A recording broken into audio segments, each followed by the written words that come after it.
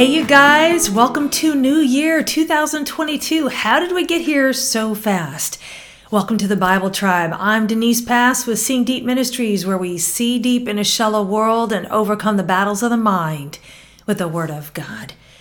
Good morning, friends. Day 1. Welcome to a new year and a new beginning. We're reading today in the book of Genesis, chapters 1 through 4, and the word of the day is beginning. That's fitting for the beginning of a new year, right? It is the Hebrew word ray-sheeth, and this word means what comes first, starting point, first and best, first fruit. The verse of the day is Genesis 1:1. In the beginning, God created the heavens and the earth. So the book of Genesis comes from this Hebrew word ray-sheeth, which, as we said, means beginning. Genesis is essentially two parts, the creation story and then God's calling and covenant with Abraham.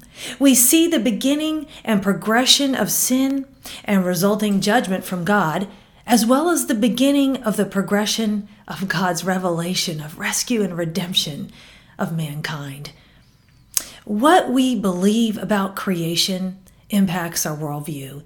The world is not here by chance, but by divine plan. The same is true of us. God is the Alpha and the Omega and holds the beginning and the end of time in his hands. In the beginning, God had a purpose for the world and a specific purpose for you. We see this in 2 Thessalonians 2:13. God has chosen you from the beginning to be saved by the sanctification of the Spirit and by faith in the truth.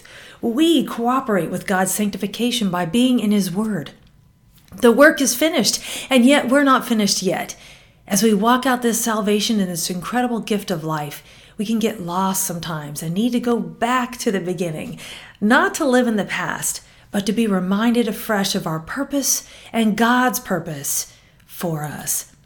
So, what holds you back from new beginnings? Sometimes we look to the past and we think we have to get back there or we want to forget it, but God has new beginnings for us each and every day. Philippians 1:6 reminds us, the one who began a good work in us will bring it to completion. Today can be a new beginning for you. Don't doubt that. God is the God of new beginnings. We never have to stay stagnant. Lamentations 3:23 reminds us that his mercies are new each and every morning. Go with God and his precious word, friends. Join us tomorrow in the book of Joshua.